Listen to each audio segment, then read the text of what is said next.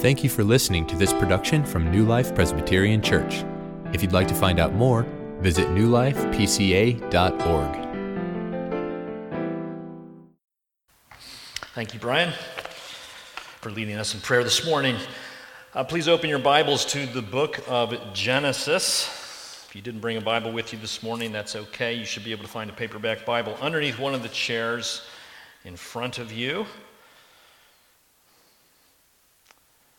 And you can open, if you have one of those paperback Bibles, to page 1. An easy passage to find this morning, Genesis chapter 1. I want to make note, as I did last week, if for whatever reason you feel like you want to be excused from the sanctuary, we do have an overflow room where the service is being live streamed. I announced that last week, and it turns out the live stream was not functional at the time, so my apologies for that, but it is working this morning. There are chairs set up. You can participate or watch the service from there if that's preferable for you. Well, we are continuing in a new sermon series here this morning at New Life. We started last week with this series called The Gospel According to Genesis. Last week we looked at the first just 2 verses, and we saw this declaration that in the beginning God created the heavens and the earth. We saw that there is a starting point. There was a starting point, a beginning point for the universe, and that God in His mighty power actually created all things out of nothing. But we left last week with the universe in kind of a state of disorder. You might remember that the passage says that the universe was created formless and void, it says in verse 2. So God creates and everything is in kind of a state of chaos and disorder. That's where we left last week. We're picking up this week on that point.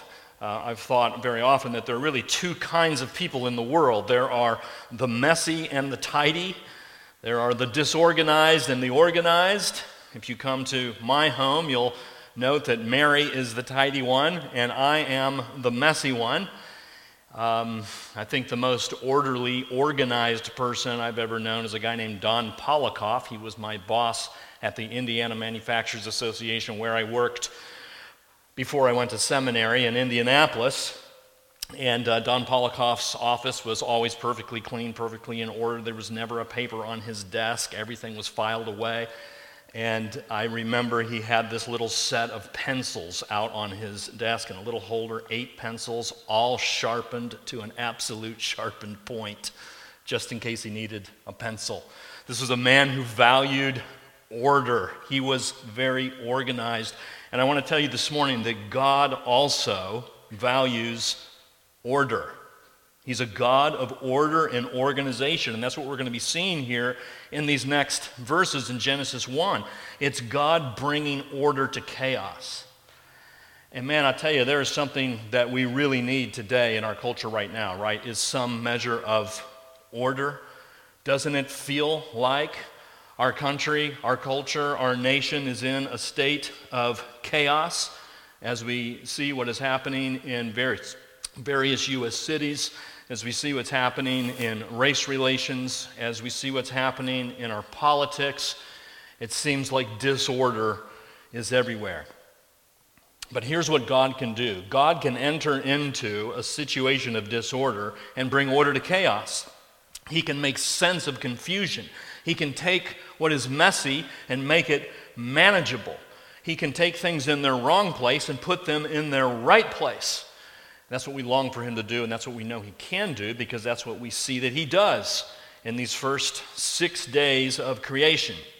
So today, we are going to look at just the first 3 days, and then next Sunday, we'll look at the second 3 days of creation. So these first 3 days are explained, described for us in verses 3 through 13. So let's stand out of respect for God's Word, and I will read Genesis 1, 3 through 13. I'm reading from the English Standard Version. Genesis 1, chapter 3. And God said, "Let there be light." And there was light. And God saw that the light was good, and God separated the light from the darkness. God called the light day, and the darkness he called night. And there was evening, and there was morning the first day. And God said, let there be an expanse in the midst of the waters, and let it separate the waters from the waters. And God made the expanse and separated the waters that were under the expanse from the waters that were above the expanse, and it was so. And God called the expanse heaven. And there was evening and there was morning the second day. And God said, let the waters under the heavens be gathered together into one place, and let the dry land appear. And it was so. God called the dry land earth, and the waters that were gathered together he called seas, and God saw that it was good. And God said, let the earth sprout vegetation, plants yielding seed, and fruit trees bearing fruit, in which is their seed, each according to its kind, on the earth. And it was so. The earth brought forth vegetation, plants yielding seed according to their own kinds, and trees bearing fruit, in which is their seed, each according to its kind. And God saw that it was good. And there was evening and there was morning the third day. God in heaven, we do pray for your Spirit to give wisdom and understanding to our eyes and our hearts as we consider this portion of your holy word. In Jesus' name, amen. You can be seated.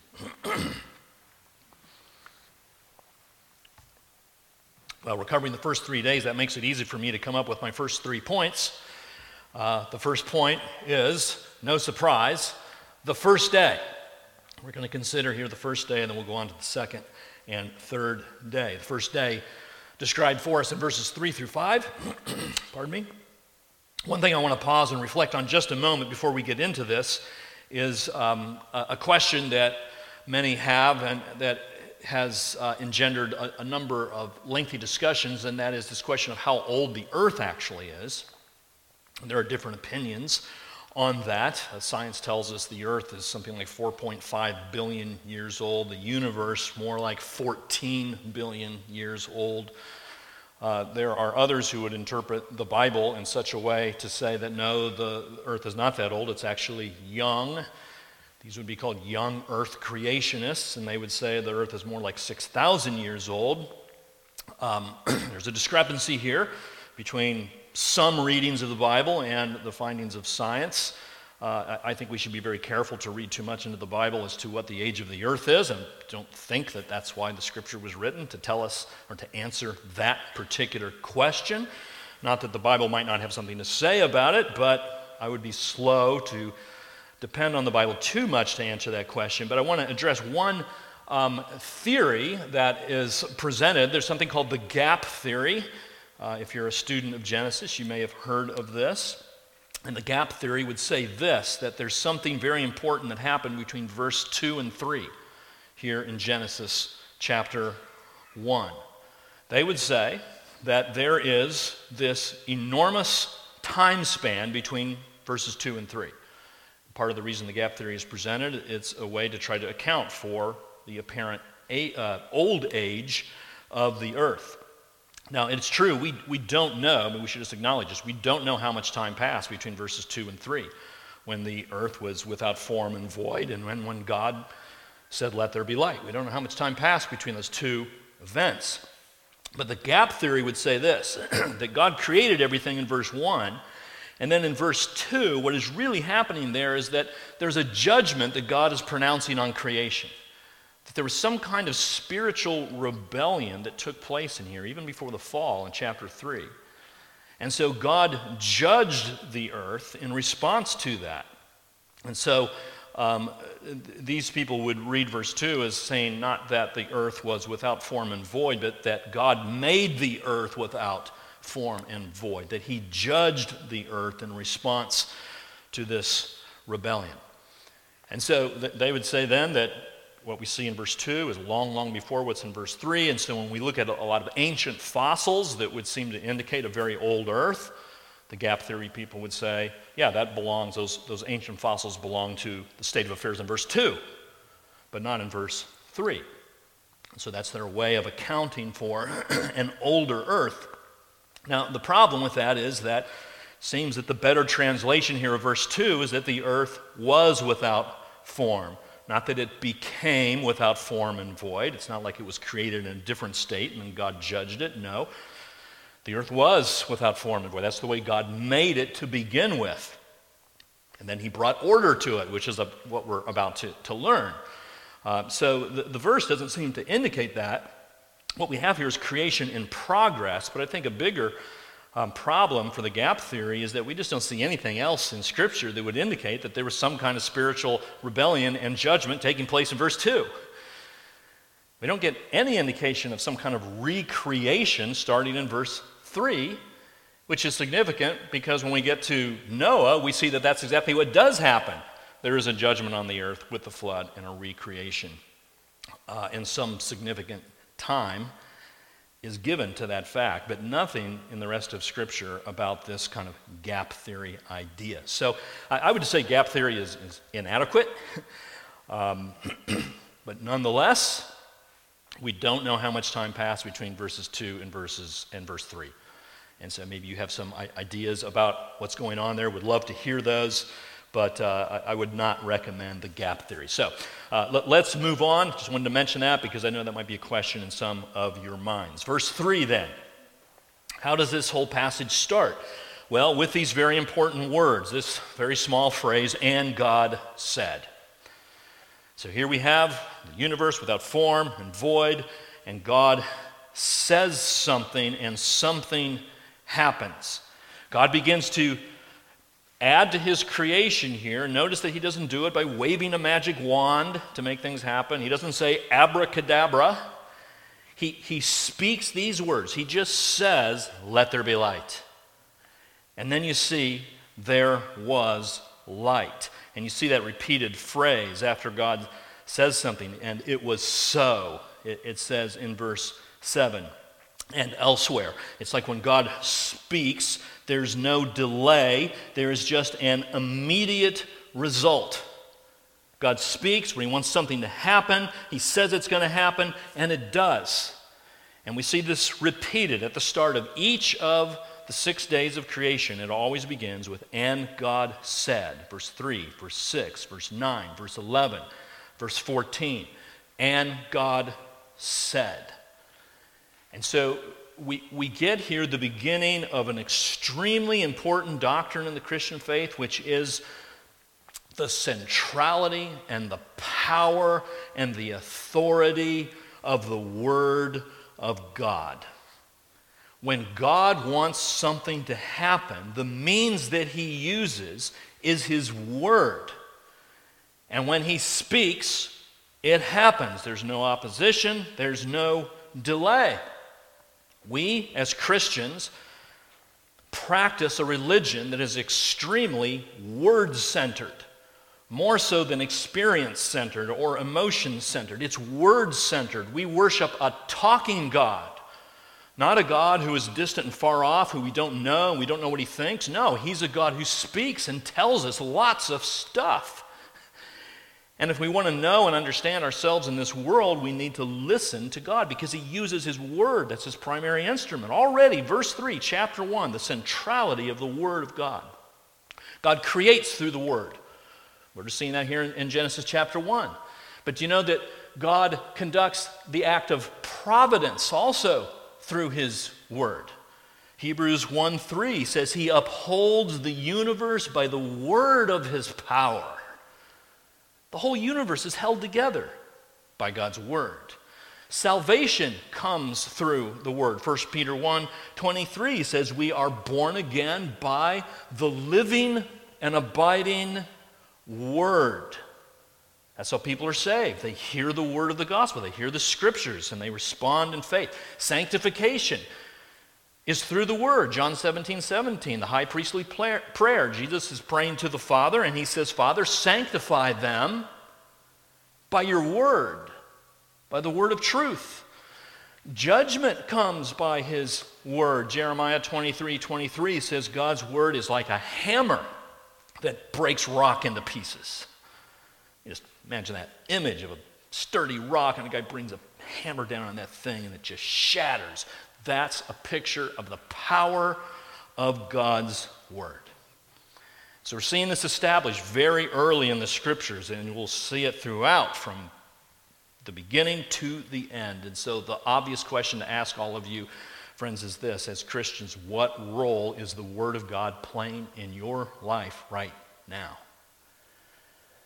I mean, you're Christians and you say you believe the Bible. I know that, but what place, what priority does the Word have in your life right now? If God wants to do something in your life, if you want to know where to proceed, what step to take, where to go next, if you're looking for comfort and direction, you need God's Word. When God wants to do something, when He wants to bring conviction, when He wants to assure you, when He wants to bless you, when He wants to save you, the way He does it is through His Word. How can you try to follow God and please Him and be honoring to Him apart from His Word? It's impossible. You can't do it. What role does the Word have in your life? Personally, privately, and what the time you spend personally in your home? Is your Word present in your home? Is it talked about? Is it read? Is it a priority for you to sit under the Word preached? When God wants to act, He speaks, and His Word does what He wants it to do. Always.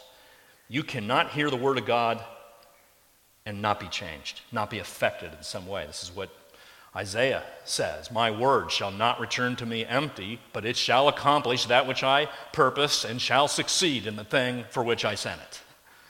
And that's what is exactly happening here in the first chapter of Genesis. God sends forth His Word to create, and that's what happens. So how do you respond to the Word of God when you hear it, when you read it, when you sit under it preached? Are you dismissive of it? Are you rational? Are you apathetic? Be careful about that. The Word is doing something. Or are you responding in faith and obedience? The centrality of the Word. So what does God create here? He says, God said, let there be light. So that's what we see. The first thing that's created, verse 3, is light. And there was light, and God saw that it was good. So we're going to see this as a repeated phrase in Genesis chapter 1, the repeated affirmation that what God creates is always good. We as Christians have a high view of creation. We believe bodies and physical substance, the earth, trees, oceans, sun, moon, stars, are all good things. These are not things that are obstacles to us, not things we're waiting to be delivered from. No, God has created these things and pronounced them good. Now, you might have a question here, which is the fact that the sun, you might notice, is not created until day 4, a little later, and yet still we have light. So, how is that happening? How can there be light when there is no sun? And I think the answer to that is just simply this, that from God emanates a kind of light that shines into our world. I think what perhaps the writer is trying to communicate here is that God doesn't need the sun to show forth light, that there's plenty of light in God Himself. This would be very relevant to people who would be reading this in the day that it was written, because their temptation would have been to worship the sun. That was very common, and common in some religions today, to look up in the sky and see this big fiery ball and think, wow, that thing must be God, let's bow down to it. And what Moses is saying here is, no, God doesn't need the sun. The sun is an important part of our universe, but God doesn't need it. Light can come from Him apart from the sun. We don't worship the sun, we worship Elohim, the creator of the heavens and the earth. Well, how does this relate to the gospel? We see here this relation to darkness going on. God separated the light from the darkness. The state of affairs in which light is created is one of darkness. The name of this sermon series is The Gospel According to Genesis. So, are we getting anything about the gospel here already? In verse 3, 4, and 5, and I think, yes, we are. Who is the light today? You look to John chapter 8, verse 32. And Jesus says this, Jesus Christ, I am the light of the world. And we look into our world and we see everything going on in our world, the things that I mentioned earlier, the chaos in our cities, race relations, politics. We see repeated examples of moral darkness in our world. We live in a dark world in many ways, but into that darkness comes Jesus Christ, who says, I am the light of the world. You've got to think that Jesus had this passage in mind when he said that. Just as God imposed light on the darkness, so does Jesus come to our world today and impose his light on the darkness of the world. And in fact, conversion to Christ, becoming a Christian, is described in the Scriptures in words that are taken directly from Genesis 1, 3, and following. Paul says this, for God who said, let light shine out of darkness, that's Genesis 1, 3, has shone in our hearts to give the light of the knowledge of the glory of God in the face of Jesus Christ. That's what happened when you became a Christian. You were living in darkness. You didn't know your right hand from your left, and then you heard the gospel and the light of Jesus shone into your heart. And you believed, and you became a believer. And the reason that people reject this gospel today is also related to these early verses, because Jesus says in John 3, this is the judgment. The light has come into the world, and people love the darkness rather than the light because their works were evil. This is why people reject the gospel. Primarily, it's because of this kind of bizarre statement that people love darkness. They love to live in darkness. That's what they prefer. You shine the light to them, and they hide their eyes, and they turn, and they run. And that just exposes the moral depravity of the heart of men and women who prefer darkness to light. There's a guy named John Lennox who's a famous scientist and Christian. He's a defender of the faith, written many books, gets involved in a lot of debates. And he tells the story of how he had an exchange with Stephen Hawking, very famous scientist.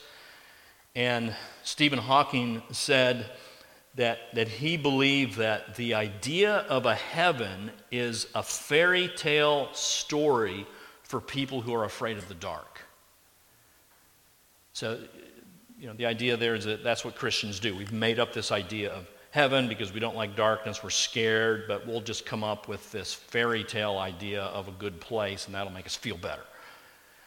And John Lennox responded to Hawking and said that he thinks quite the opposite, that atheism is a fairy tale story for people afraid of the light. And I think that's true. People don't want the light in their life. They don't want their sin exposed. They don't want to have to obey and follow a Savior who claims authority. And so they prefer the darkness instead.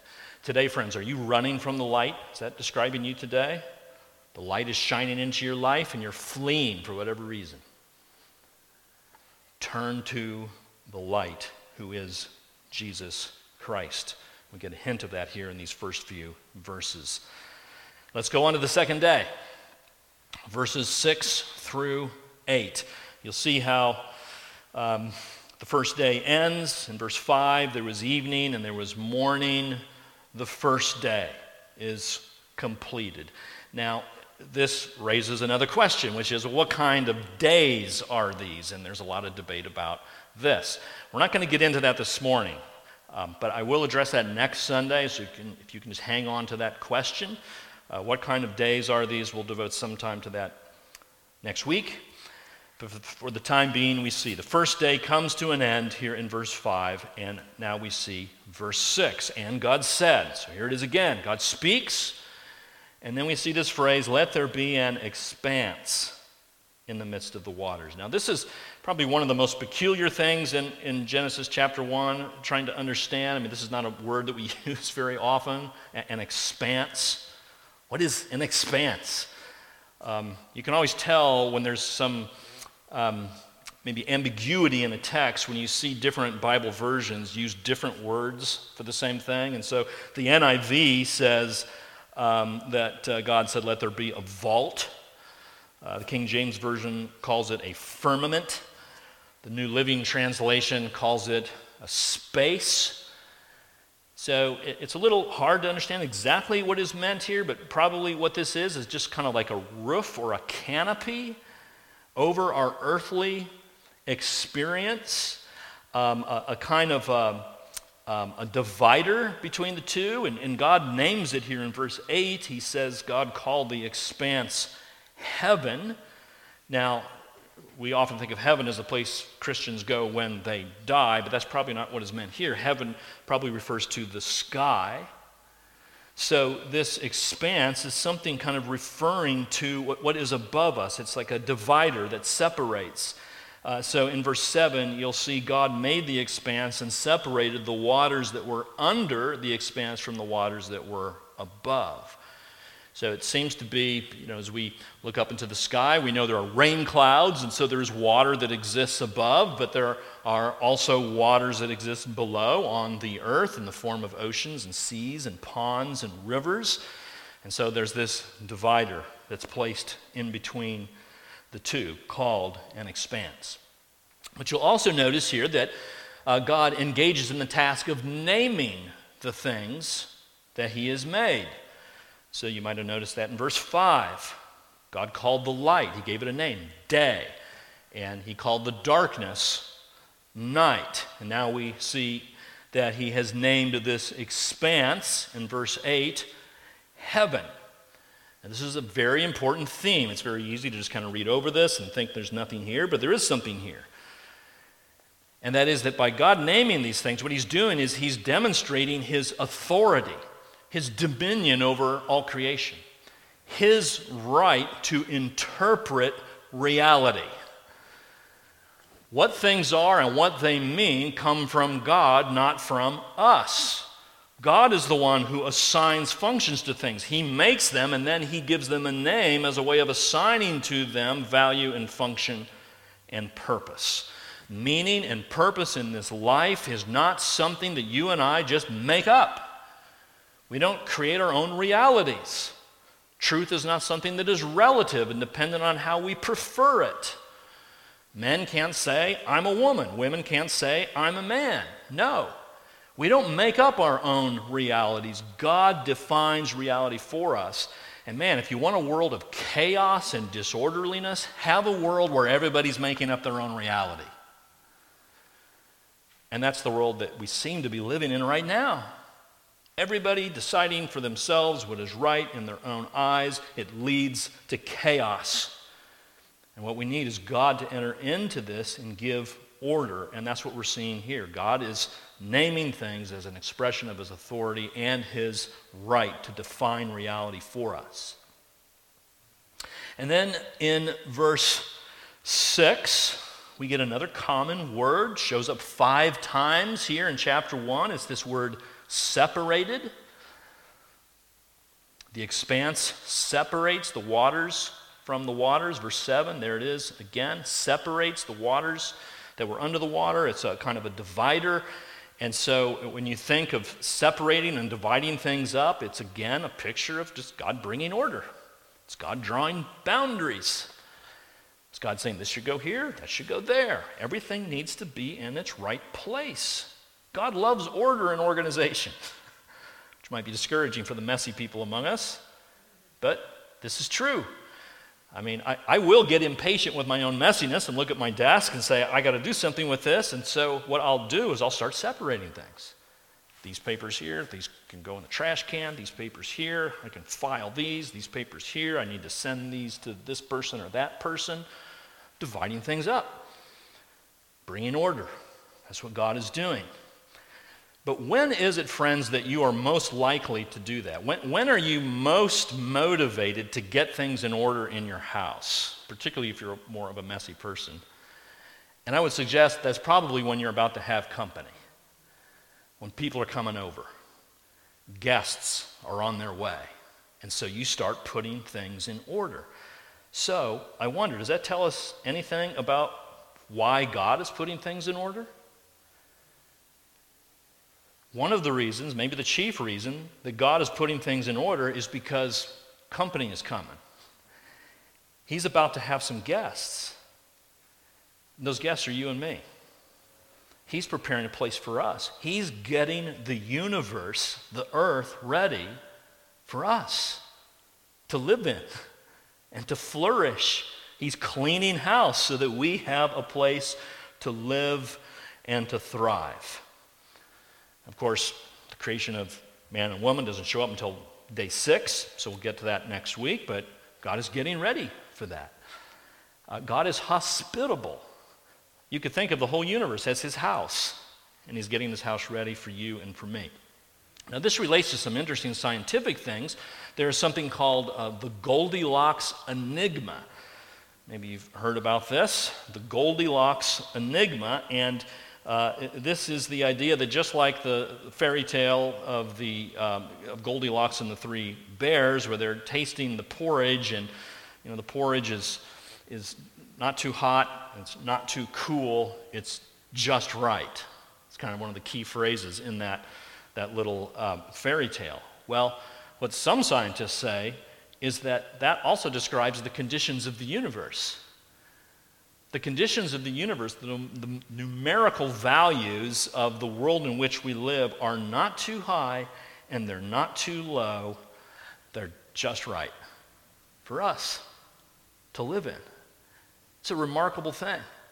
If numerical values were shifted even in the slightest way, we wouldn't be able to function. We wouldn't be able to live.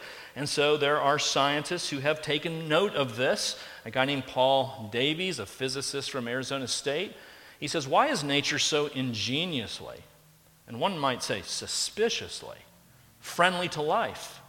It's almost as if a grand designer had it all figured out.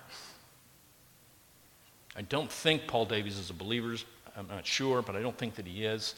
But here's a guy who admits that he's not, Heinz Oberhummer, an astronomer from the Vienna University of Technology. These are very well-known scientists in their fields.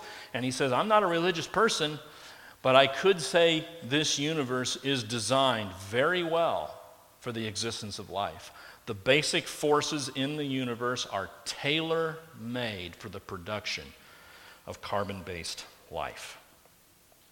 So we have another example here in the scriptures of how the Bible actually is consistent with much of what science is finding. And what a wonderful God that we worship, that he would get things ready for you and for me. Now, things go wrong in chapter 3, and we'll get to that eventually, but God's intent is for us to live in this universe. Sometimes Christians say, the earth is not my home. Yes, it is. The earth is your home, and our future is a new heavens and a new earth when Jesus comes again. So, let's go on to the third day in verses 9 through 13. How interesting that Jesus Christ rose from the dead on the third day, and on the third day of creation, we begin to see the signs of life. Jesus comes out of the tomb in new life, and on the third day, we see life. Verse 11, God said, let the earth sprout vegetation, plants yielding seed, fruit trees. Verse 12, again, vegetation, plants, trees, bearing fruit. Now, the reason that this is possible is because the water that has been covering the earth has been now divided up and separated. Back in verse 9, let the waters under the heavens be gathered together into one place. So the waters are kind of shifted over to one place, and then God says, let the dry land appear. So now we see land, and then in verse 10, we see God naming again. Verse 10, God called the dry land earth, and the waters that were gathered together he called seas. And then again, God's affirmation that it's good.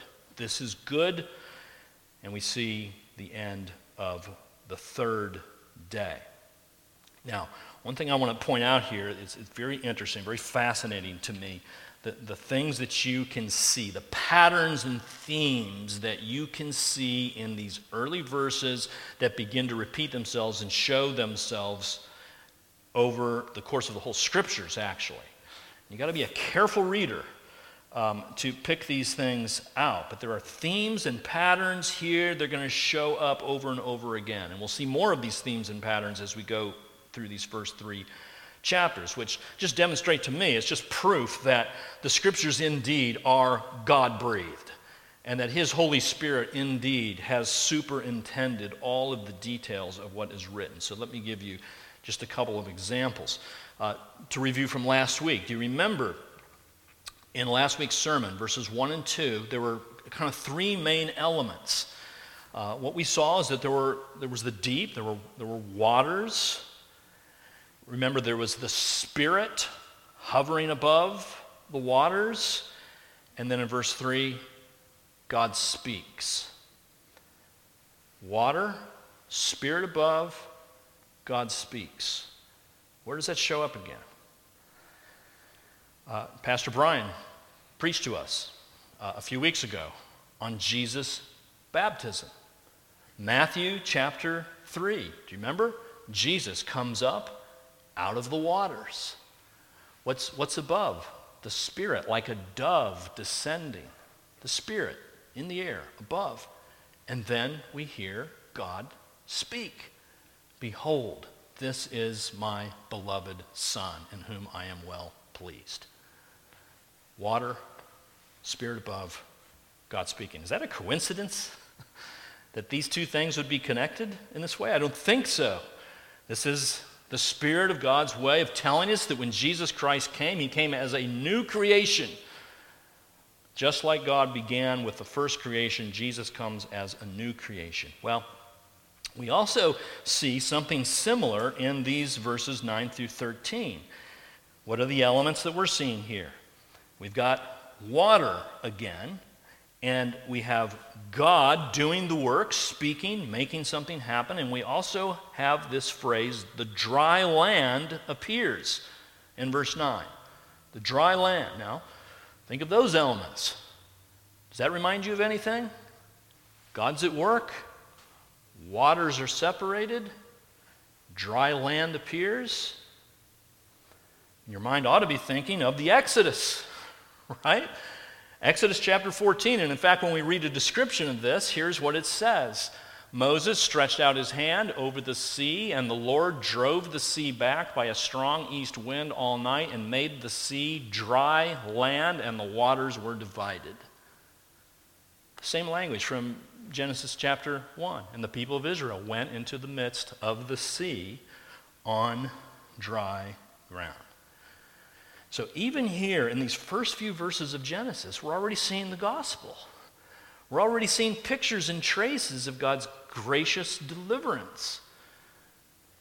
The original readers wouldn't have known this, but we have the whole Bible now to look back, and we can put these pieces together. This passage is pointing us forward to God's deliverance of His people, Israel, from bondage to Egypt, crossing the Red Sea on dry land, which finds its ultimate fulfillment in God's deliverance of you and me, not from the Red Sea, not from Egypt, but from our sin, from death, from the torments of the devil.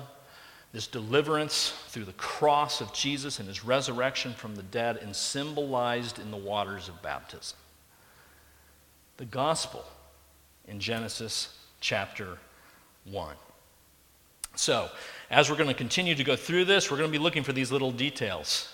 And I think really these are the eyes we should be kind of looking at this passage through. Not so much how do we account for all the scientific things, although I do want to address those because I know those are questions that people are asking. I'll do the best that I can, but this is not really trying to get us to understand science as it is trying to get us to understand the gospel and how it unfolds throughout the pages of Scripture.